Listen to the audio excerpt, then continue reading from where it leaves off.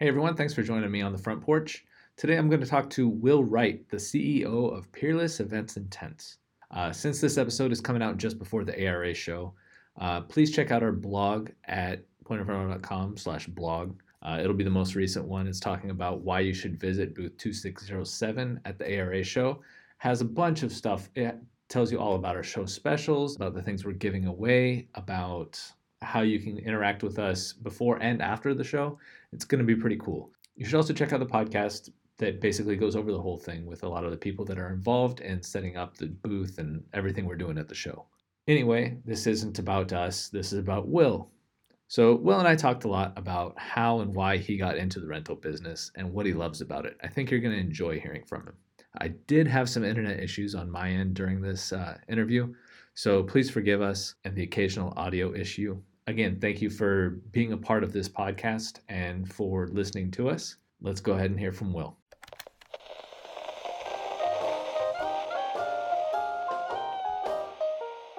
Welcome to the Front Porch with Brian Beaudry.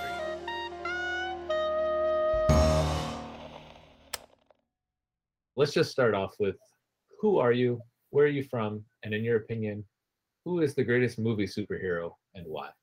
Okay, so my name is Will Wright. I am from Austin, Texas.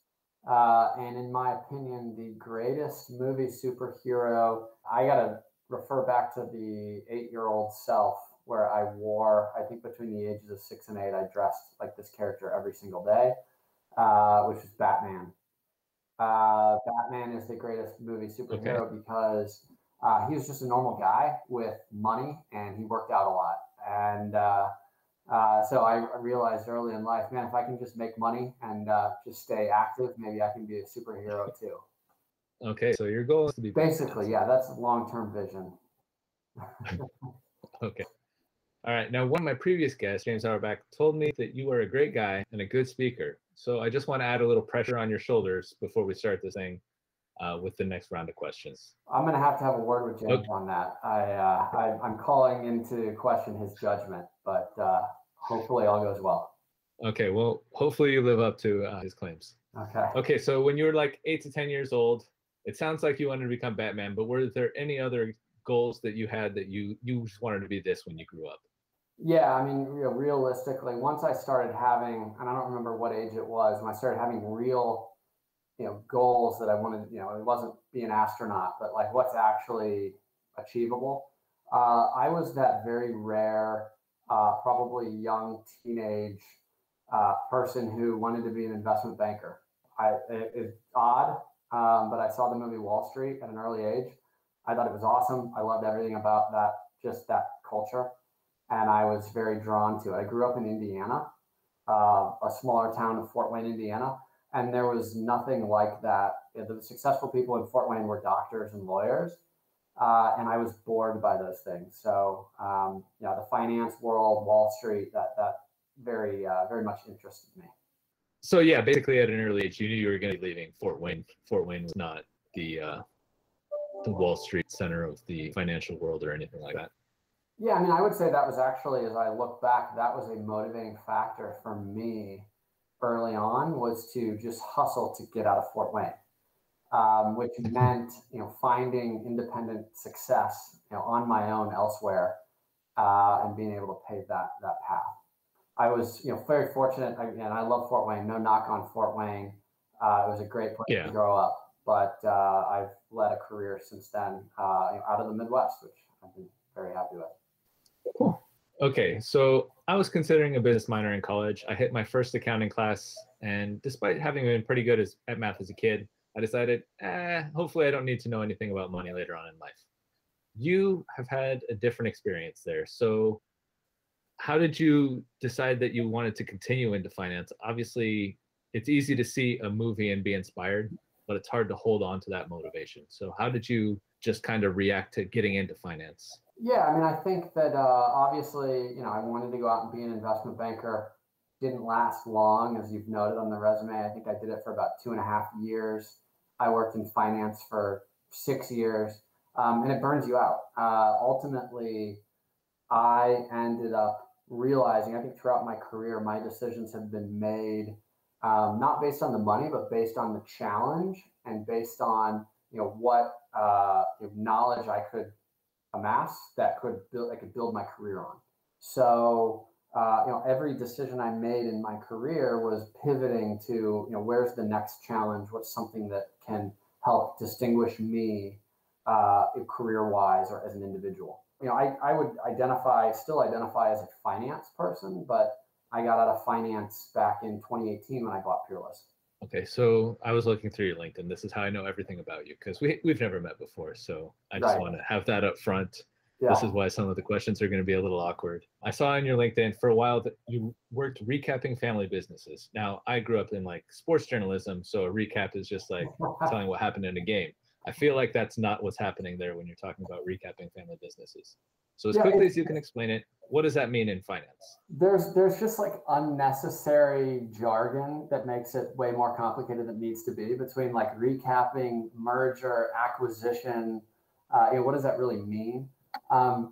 Generally speaking, in my experience, 99% of the transactions that take place are recaps, which is basically it's the capital structure of the business. The capital structure gets recapitalized. So it might be a controlling investor wants to come in and put money into the business, and they might do it with equity and with debt. And the previous owners of the business might roll some equity and pull a bunch of equity out and get a cash out. Or they might hold a seller note, some form of debt that would continue in the business. So a recap is basically just changing the capital structure. And typically with the deals that I did, it was changing the control of the business. Owners want to move out. This is a good way for them to realize liquidity, but also they can fund some of the value in rolling ownership. And typically in all the deals I've ever done, the owners ended up making as much or more at that second bite at the apple. Once they move on, but still own a little ownership in that business, it sells 3 or 5 years down the road. It's a good outcome for everyone. Okay, is that something that you got into just because it was part of the process in finance, or was that one of those challenges that you mentioned that you specifically wanted to take on? At that point in my life, that was when I moved from investment banking into private equity. I think at that point in time in the finance world, if you spent a few years in investment banking, that was the next horizon. When I started in investment banking, that's basically called sell side service. You're providing a service just like you would be if you're a real estate agent, helping sell homes, or you're an insurance broker, helping your clients find insurance. Well, I wanted to move to the buy side, which would then be like if you're in real estate, you're buying real estate. With what I did, it was the buy side for private equity, where we were buying family-owned businesses of a certain size range and certain industry, and then we would come in, put an owner or put a CEO executive in place, put a board around it, and really help to professionalize the business. So it was just a new challenge for me. I got to sit in on board meetings and be a part of important strategic decisions that I never got to be a part of in investment banking. So it was an exciting few years of my career. And I did that probably 2.5 years before I went to business school. Yeah, it sounds like it's its own business school in a little way. I mean, you're seeing you're helping create all these new companies or helping them get towards the next level. You're seeing strategy decisions play out firsthand. Yeah. But what I realized is that I was sitting on the sidelines just telling operating teams what to do. I wasn't actually in the weeds, going through those tough rollouts or making those tough judgment calls. And so that's what moved me into the next stage of my career, which was, actually get in there and practice it. I spent too much time on the sidelines thinking it would be easy. And man, I want to try that out. Well, I learned that running a business is much, much more difficult. So that's been kind of the latest, or the reason for the pivot. Okay, so before we get into this pivot, it looks like in 2014, you decided it was time for you to take things to the next level, and you went to get your MBA. I know how to talk. What makes you leave what I assume is a pretty comfortable job? Is it just that wanting to get in the ring, basically? Yeah, I think it was that. I had identified that I wanted to try going out and buying my own business. and I wanted to challenge myself from a career standpoint with getting into operations. But to do that, I knew that I needed to go get an MBA to start my own fund, to raise capital. That was just a criteria that a number of the investors I had met along the way were requiring. So it was a step in my career that I kind of, for one way or another, had to go through. That makes sense. Okay, so you founded your own group of private investors to create Dunmore Capital Group. So I have a few questions about this. First of all the names you could pick, why Dunmore? It doesn't sound like particularly cool, but was there a particular reason for it? No, it doesn't. I had a number of friends I feel like give me crap for, done more, do less. I don't know, lots of phrases like that. Dunmore is actually a lake in Vermont that's just very close to my family. We have an old family cabin that's been in the family for, I don't know, 125 years. And that would be the only summer vacation I would ever get growing up, was we'd go up and spend 2 weeks in this little non-air conditioned, very bleak living situation that we just fell in love with. I loved growing up. It's very much a part of who I am. So that was the inspiration for it. And then as I met with business owners going through trying to buy a business, I would get asked that question. And the response was, this cabin has been in the family for 125 years. It's been preserved and it's been improved with time. And that's exactly what I'm trying to do with a good business, is preserve it, grow it, help it, get to the next level. See, now that you've put the story behind it, now it's such a good name. I like it so much more. Thank you. I think so. I feel like if I asked all my friends and just did everything I could to get money from people, I would get maybe a few $1,000s. So how does one go about getting a bunch of capital partners so that you can actually, acquire a business? Well, first of all, Brian, I don't think you're giving yourself enough credit. If you've got a good deal, there's a lot of money out there. There was 3 years ago, and there's even more today. Investors want to put money and invest in small business. It's been shown to generate greater returns than middle market and larger investments. So I basically leaned on my background in private equity. I had met several individuals that were big investors in private businesses and something similar to what I did. And I met with them and I raised an initial seed capital, and they connected me to some of their colleagues that were also making similar investments to raise some seed capital that would pay for my diligence fees, expenses, everything that I needed to go out and find that deal. And it took me 2.5 years. I was living on a very, very meager salary, a very small fraction of what I had been paid when I worked in private equity. But it was all an investment in my future, hopefully, success, and the path that I wanted to take my career. Okay, so what's the pitch that you're giving these people? Hey, I have an MBA. I've been in these investment circles. I know what I'm doing. Money, please. You're right. I would first, the pitch I think is, I would start with maybe not as much on my background as, look, there's a huge generational shift that's about to happen with baby boomers who own businesses and don't have succession plans in place. Their sons or daughters don't want any part of the business, or maybe they don't have anyone that they can pass it down to. And maybe it's smaller than what a traditional private equity group would look to acquire. So that's happening right now. It's been happening for the last 10 years. It's going to continue happening for the next 20 years. So I'm going to work my tail off to get you as an investor access to that investment type. Studies have been shown that generates a higher return on average than any other investment vehicle out there. And yes, my background is in private equity. I've raised capital. I've closed acquisitions. I've served as a board member, an advisor to numerous companies. So you're betting on me to run this business, but we're going to put a great board in place of industry experts and people that can help guide me through that process. All right, I like it. I want to give you money now. All right, so I see you founded Dunmore in 2016 and you acquired Peerless in 2019.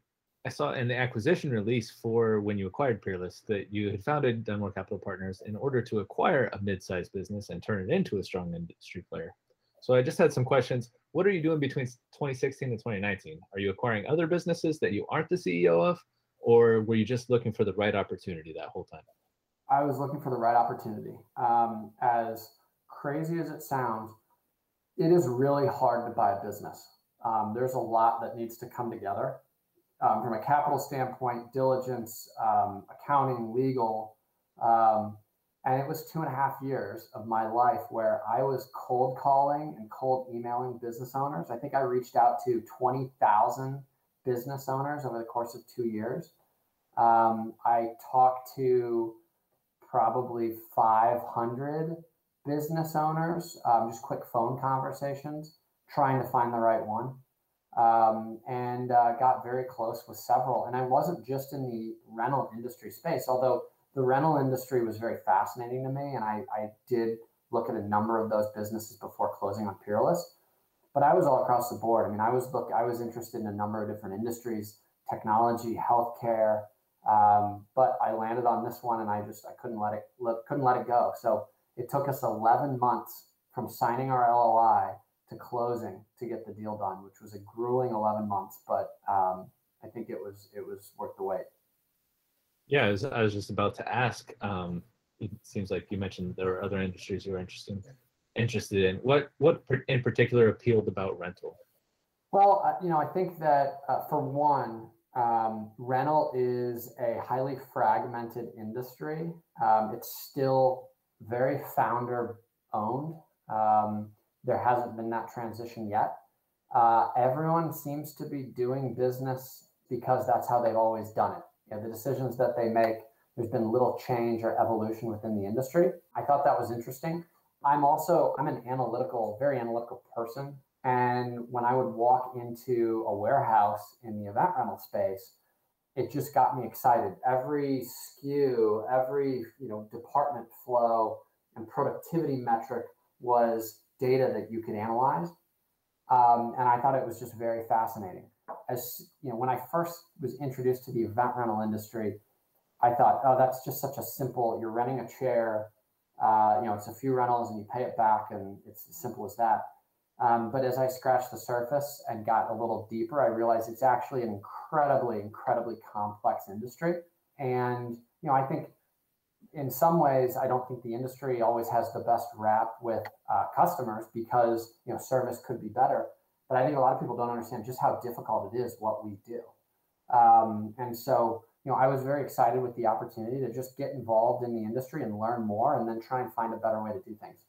Was there anything in particular that caused you to decide on Peerless rather than or some of the other rental companies that you had seen, or any of the other companies, to be honest?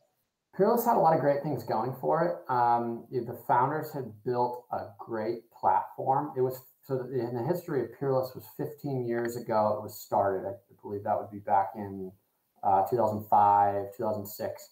And it was the only operation in Texas with 4 locations in the 4 major cities. So it was in Dallas, Austin, Houston, San Antonio, which, operators would know that it takes a significant capital outlay to open up a beachfront location.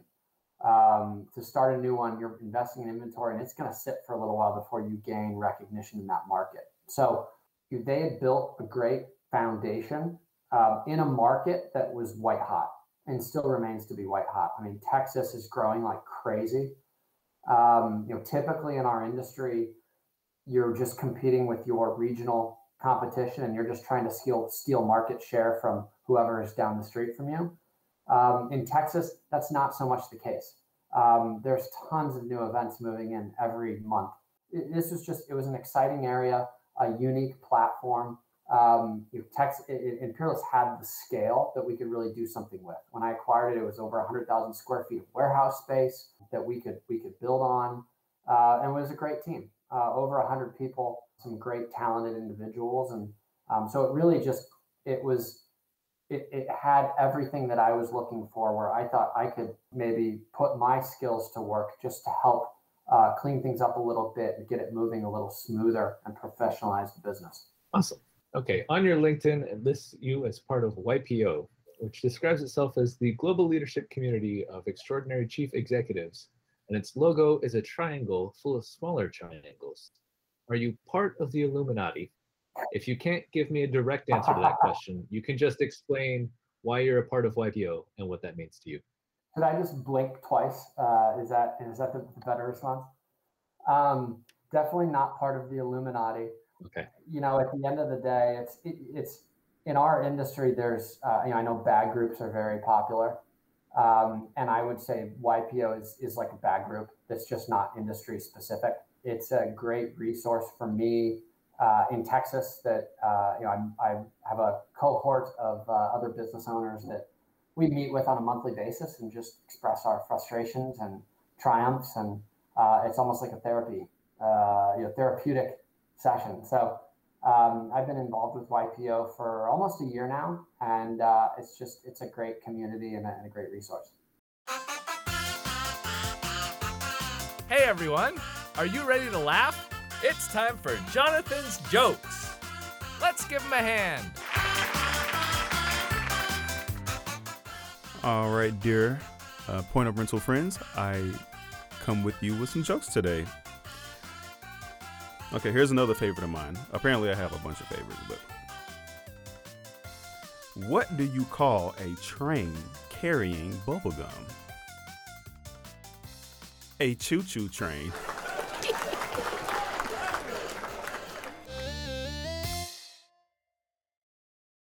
We've talked about a fair amount about Peerless, but we're going to talk more about Peerless now. Okay, you've done it. You've bought Peerless. You've achieved your goal of acquiring a mid-sized business. What is the first thing that you do? All right. After buying Peerless, the first thing that I do is I attempt to learn the industry. It took me a year before I felt comfortable making any significant changes to the business. It's just that complicated of a business.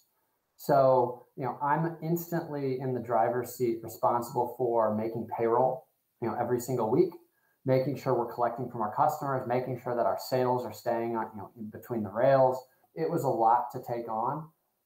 Thankfully, with the transaction, I partnered with one of the founders who has been an incredible partner and is still very involved in the business today. And he and I have really, I think, built the business from where it was at a few years ago. But without him, it would have been much, much more challenging.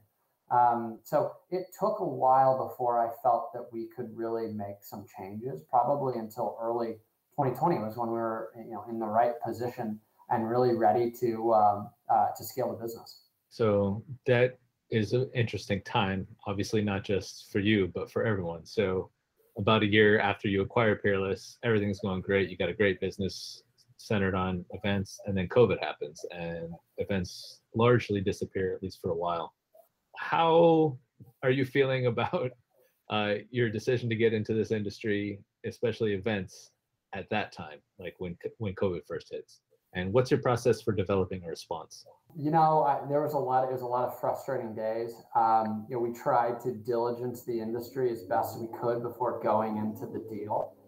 And you just couldn't predict a pandemic. That was not on my radar. I had not been reading epidemiology surveys on the risk of the US prior to that. So really taken by surprise.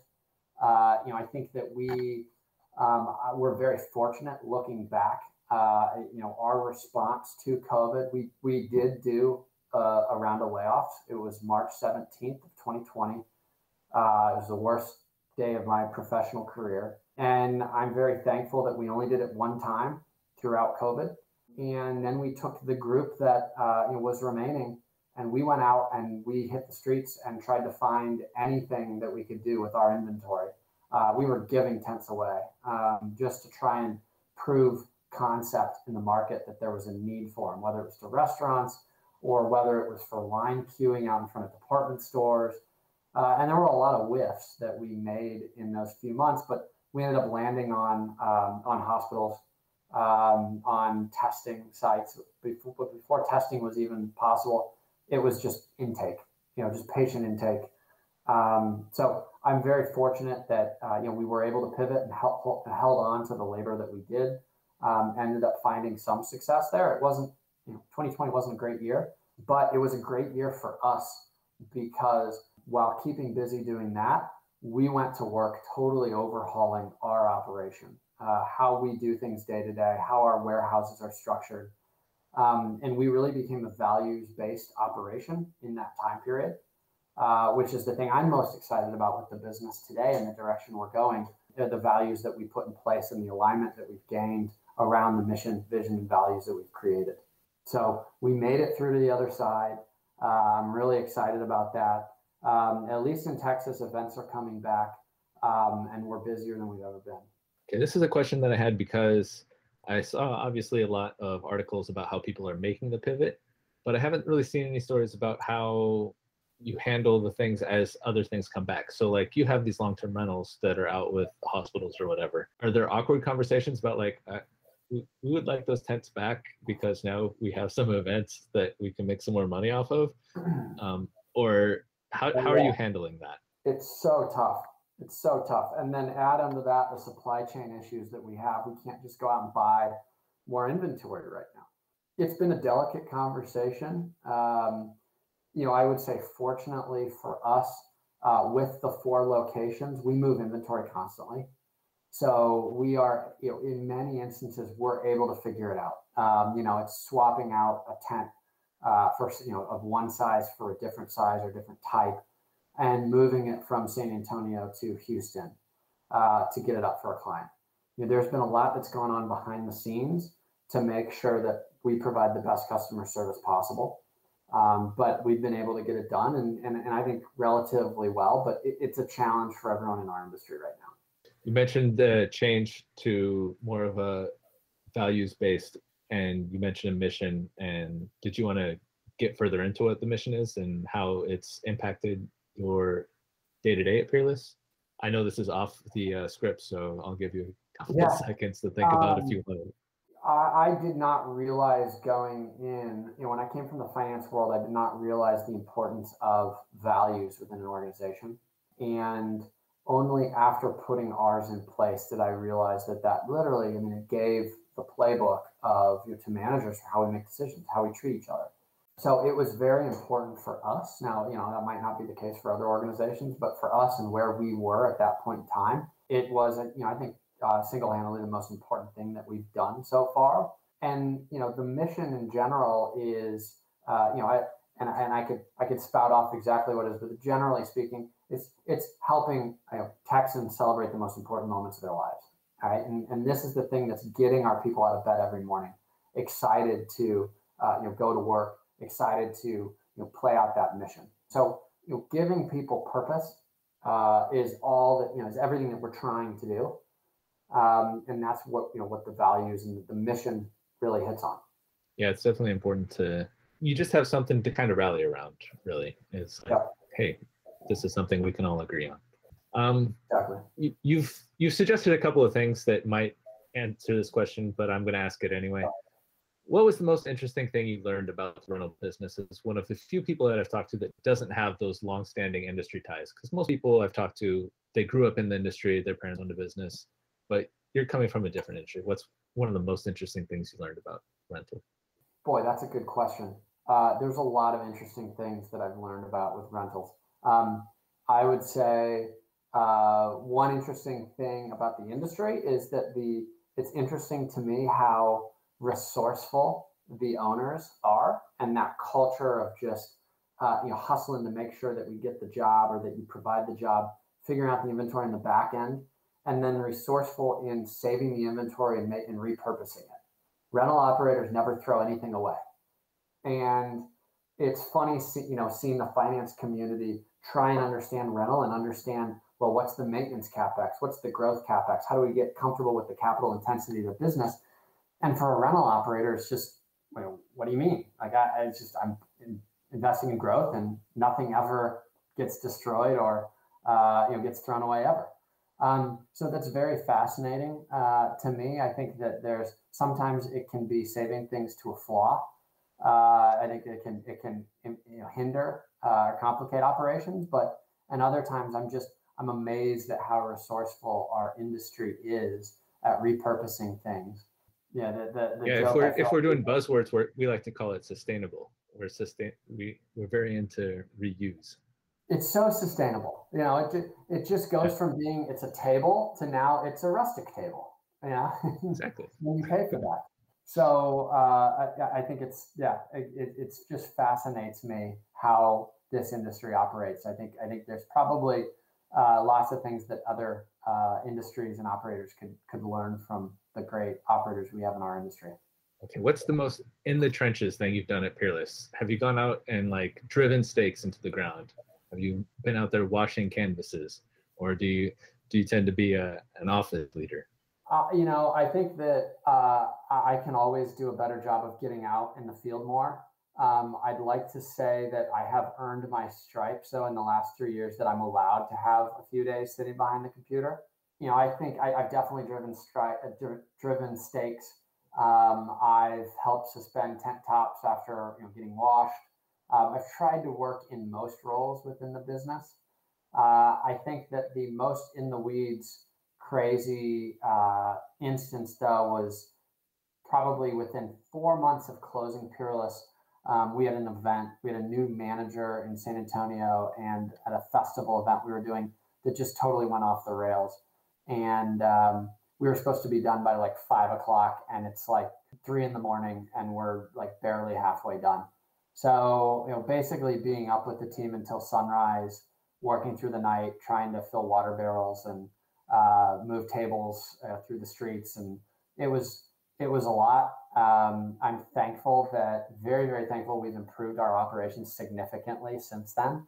But there was certainly some firefighting we had to do early on. Do you have anything upcoming at Peerless that you think people should know about? Are you guys doing anything like that you just want the news to get out there that's just really cool?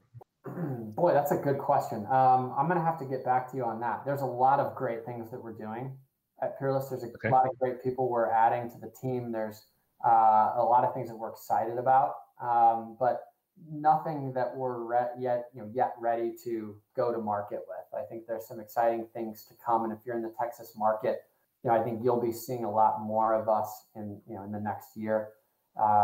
Just excited with the opportunity that we have.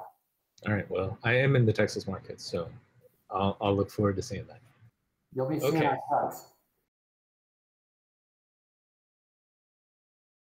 All right, let's get into the personality questions. What is the most important trait or ability for a leader to have? I believe that the most important trait is communication. I think being able to communicate clearly to your team, and I think with communication comes both spoken, speaking and listening. Being able to be an active listener, which at times I need to do a better job of, but with listening comes understanding, kind of reading the room, reading the situation, reading the person, and then communicating and reinforcing maybe whatever it is that is trying to be achieved. So I think without communication, it'd be incredibly difficult to be a strong leader.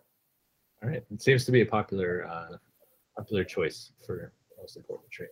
Okay, what kind of kid were you in high school? Did you play any sports or musical instruments? Did you sing? What were you doing in your free time growing up? Yeah, it's an interesting question. I would describe myself in high school as very, very average. I played sports. I wasn't great at them. I was about a B student. I hadn't quite figured out what motivated me yet, or where I wanted to take my life. I played instruments. I played the drums. It was probably the thing I was most focused or dedicated on. I was in a number of bands and have played some fun performances over the years. And and then a little later in life, I got very involved in sailing, which was how I spent some free time. And I think that probably memories that I look back on most fondly would be sailing around several parts of the world, sailing around the Mediterranean, where I was actually a professional charter skipper. So think like below deck style. You've got a hostess. I'm the skipper of the boat. We've got a crew of our 10 passengers. We're going out for a week around the islands in Croatia or British Virgin Islands. It was fun. It was a great way to make money in the summers. Did you get the hat? What's that? Did you get the hat? What's the hat? just the like little skipper hat with the little like wheel on the front. I did not Like the get sea that captain. hat, but I have like the cool straw, the sunbum straw hat that you'd have to wear. I mean, the sun was brutal spending it a week out on the water, so anything to Oh stay yeah. in the shade. Okay. Darn, I was hoping that you had like the sea commander hat. I'm picturing the sea captain on The Simpsons, and you just have that hat, and then you have to bring it into your CEO job. Be like, look, I'm the skipper here, guys. See, This is how you know. I'm picturing like Gilligan's Island and maybe Gilligan with the bucket hat, and I don't look Okay. good in bucket hats. I can confirm that. Okay. So when you're not working, what are you doing now? Now, God, I really enjoy my free time. I need to just decompress. So, I like mountain biking. Austin's got some awesome trails, that I can go. I've got two dogs, so I'm walking the dogs regularly. I enjoy reading.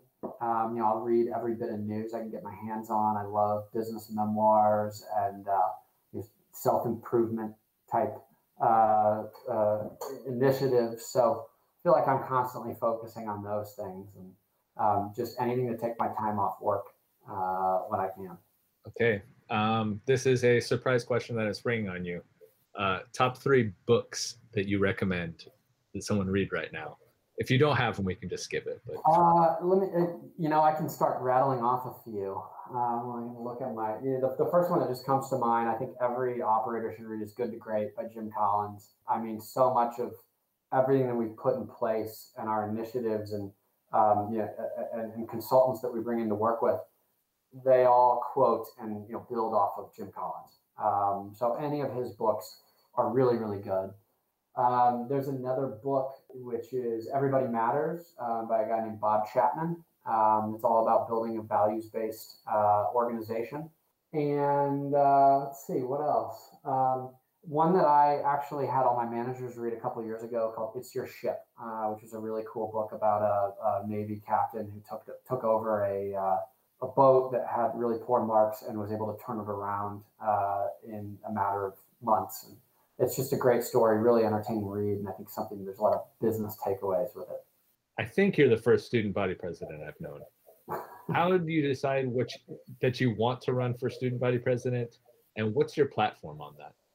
Okay, good question. I ran when I was a sophomore in college, and I realized that I wanted to do it because I saw an opportunity.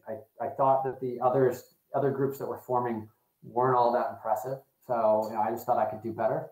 And it's a great opportunity to get adult-like responsibilities while still being a kid and kind of getting the safety. If you run the organization off the cliff, it's really not that big of a deal. You're still in college. So it seemed like high upside, very little downside. And that's kind of how I've always thought in life.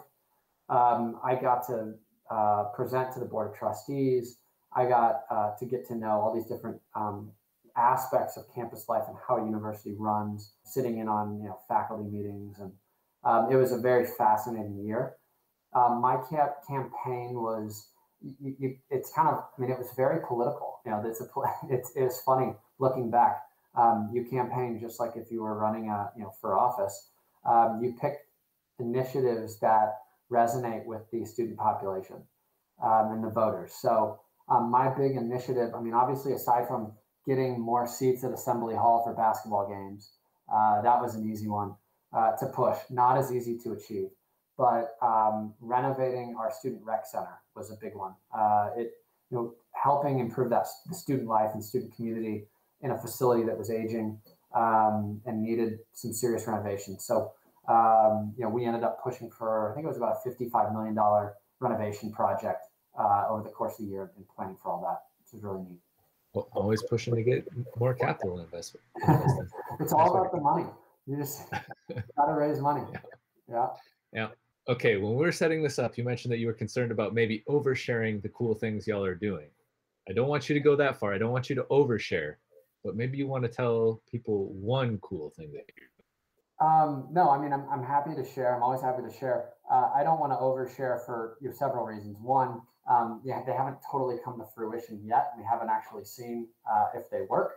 And the other, if they don't work, I don't want to lead my peers off a cliff here with what we're doing. It is good to make sure something works before you say that, hey, exactly. This is great. I'm still newer in this role. I mean, I think probably, I'm in my third year, but given, I think the experience of many in our industry, I'm still a rookie and still very new to it. And so, I don't think that there's a lot that I could share that would significantly impact how others might run their business. But we did talk about the importance of values. At the end of the day, our business is about the people. The inventory, the items, it's the same as what everyone else has, but it's about the people. And so for us, focusing and leaning in on our values has been extremely important. Okay, the other thing that really stands out to me that you mentioned in your LinkedIn is an association with the Indiana University Dance Marathon. Now, it obviously stands out because you don't see a dance marathon too often on someone's LinkedIn. Were you dancing in this marathon? Are you a dancer? If so, what styles are your favorite? And how did you get into that? Or was this just a fundraising thing? I didn't know that was still on my LinkedIn. I need to go probably edit that. No, that was probably, I think it was a couple of years in college. My fraternity was very involved in it. And I think as a freshman, they made us all participate in it, which was maybe a form of pledgeship and hazing. But we were raising money. It was for the Indianapolis Children's Hospital. And it was a great organization. We raised over $1 million. And the event was all the dancers had to stay up for 36 hours from Friday afternoon through Sunday morning and stand. You had to stay up and stand the entire time. And it was still probably one of the most painful things. I mean, your legs after standing for 36 hours were just so swollen. It was a pretty rough experience. Yeah, we're getting ready for the ARA show, and I'm remembering just standing for 12 plus hours a day. And yeah, 36 hours, I don't want to sign up for that. Well, was there a particular dance style that you went for, or was it just standing? So my dance style, I would say, is very much freestyle. I'm very proud that I never had one lesson. All right. And typically it takes a few beers to really get me going, but I'm not afraid to get out on the dance floor. All right. Let's move on to the 5 important questions. 5 important questions. 5 important questions? 5 important questions. What would you say is your greatest success in life? My greatest success was closing the Peerless deal. It was 2.5 years of work. It's amazing doing something that you work every day towards. That's all towards one binary outcome that's several years away. It's you either buy a business or you don't. You run out of capital. And so it was a tremendous amount of work. It was a long, sometimes very frustrating process, I think, for everyone involved. And at the end of the day, very, very rewarding. I learned a ton about myself through that experience and what I believe I was capable of. I look back on that experience very fondly. With everything that all the decisions that were made and what happened over those 2.5 years, it was a good outcome. I'm very, very proud of it. Yeah, I can only imagine after 2.5 years. After 2.5 years, how do you celebrate finally getting to where you had been working for every day for 2.5 years? Yeah, it was funny. I was searching out of Chicago, and I had packed a suitcase and moved down to Austin to try and get this deal done. And so for 3 months, I lived in Airbnbs in Austin trying to get the deal done. I finally closed the deal. I had a buddy in Dallas at the time, or he lived in Dallas at the time, and just happened to be heading up to Dallas for our company Christmas event the next day. And so it was, we had a few glasses of whiskey and cheersed and, celebrated that night. And then immediately the next morning was Matt, my business partner, drops like a stack of contracts and paper on the desk and says, all right, let's get to work. And so it was very short-lived, but there was a small celebration. Okay, if you could go back in time and give yourself one piece of advice when you started your career, what would it be? The piece of advice would be that, I am capable of more than I think I am. And I look back on, my investment banking days just as a young 20 something right out of college. Like there were days I went into the office, I'd just be terrified of like a mistake that I made in the pitch book and it's going to screw up the whole meeting. And that went on for a number of years. You're just so scared of making mistakes. You're not truly, I never truly understood just how capable I am. And I think that I would probably tell, that younger me at the beginning of my career, just to relax, take a deep breath, learn from the experience, enjoy the moment, and, everything's going to be okay. What is the most embarrassing moment in your career? I don't know that I have a great answer for that. I think that there were many meetings, looking back in the finance world, there were many meetings that I slept through because I had pulled all-nighters. Probably wasn't the best to put in a client situation. There'd be things I wish I could go back and redo, but nothing really comes to mind as one singular moment. I think just being an investment banking analyst is it's an embarrassing 2 years. Honestly, I wouldn't do it again. Okay, well, that question is really just a setup for the next one anyway. But you've been sentenced to death because it's now illegal to have slept in meetings, and it's a capital offense. So what is your last meal and why? That's a great question.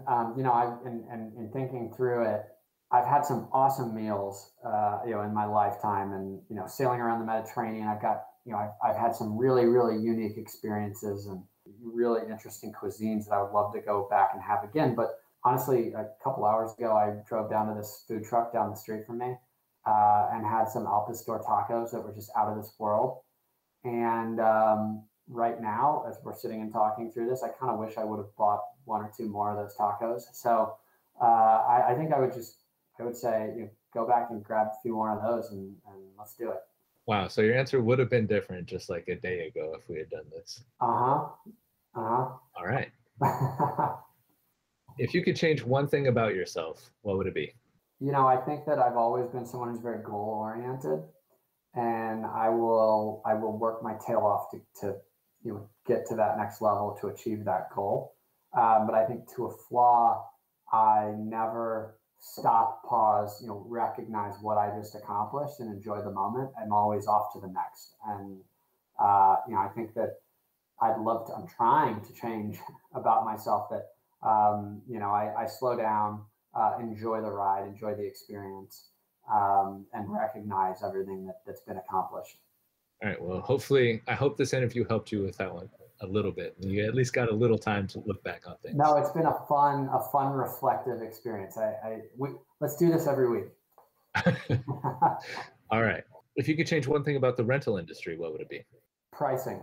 We got to charge more. This is an industry that I think there are many that just haven't changed their pricing in years. I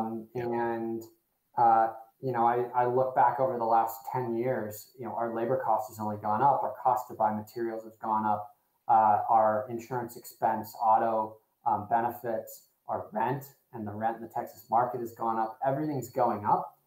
And yet the prices don't change. And it's maddening. You can provide the best service in the market, but there's still just a certain band that you're allowed to charge based on how others in the market are operating. And I think that this is our one chance right now with the supply chain shortages and the labor shortages to change that, to increase the pricing, to raise the bar. And that's the thing that I would change. We are now, this is a call to arms for the industry. Everyone listening. No, we're charging damage waiver. We're charging a production fee. We're raising our delivery fees. These are easy things that rental operators can do to generate profit. It drops right to the bottom line, but it really covers the fixed costs and the variable costs that we are incurring or we're about to incur because of the rental items that we're purchasing are probably not going down in price. And the supply chain shortages that we're seeing are probably not getting fixed anytime soon. So that'd be the thing that I would change, and I would change it now. I mean, now's the right time. It reminds me of the, what's that proverb? Like the best time to plant a tree is like 10 years ago and the second best time is now or something like that. I've never heard that, but if it's a proverb, I like it. Well, it's like a bad version of it, so don't like quote me on that. But yeah. All right. What is your spirit spice? That was a tough one. You really had me. I was going through the spice drawer. It's like it's like your spirit animal. What spice you identify with? What do you have and you say, this is me? I think a very versatile spice is jalapeno. Technically, it's a, I don't know, is it a vegetable? It's a pepper. But you dehydrate it, you grind it up, and there you got spice. It's very versatile. I think it works in, you could put it with a number of different alcohols in liquor or with food. And I think I can be pretty versatile. I came from, a small town, very blue collar family, worked in the finance world for a number of years, working in the rental industry. I think you can put me in a number of different situations, and hopefully I mix well. I don't know. Maybe some would argue otherwise, but we can even put you on a boat in the middle of the Mediterranean, and you'll still know what to do. There you go. Exactly. That's my favorite place. All right. Okay, that was my last question. So we stuck it pretty close to an hour. So okay. Good job despite our technical difficulties. So thanks for joining me today. No, this has been fun. I think when you originally reached out, I thought, hold on, what's going on here? What am I carving out the calendar for? And then getting to know you a little more, and I think this is an exciting opportunity, and it was fun to chat. I appreciate it. Awesome. Well, thank you, and I appreciate you taking the time, and I look forward to seeing you around industry events.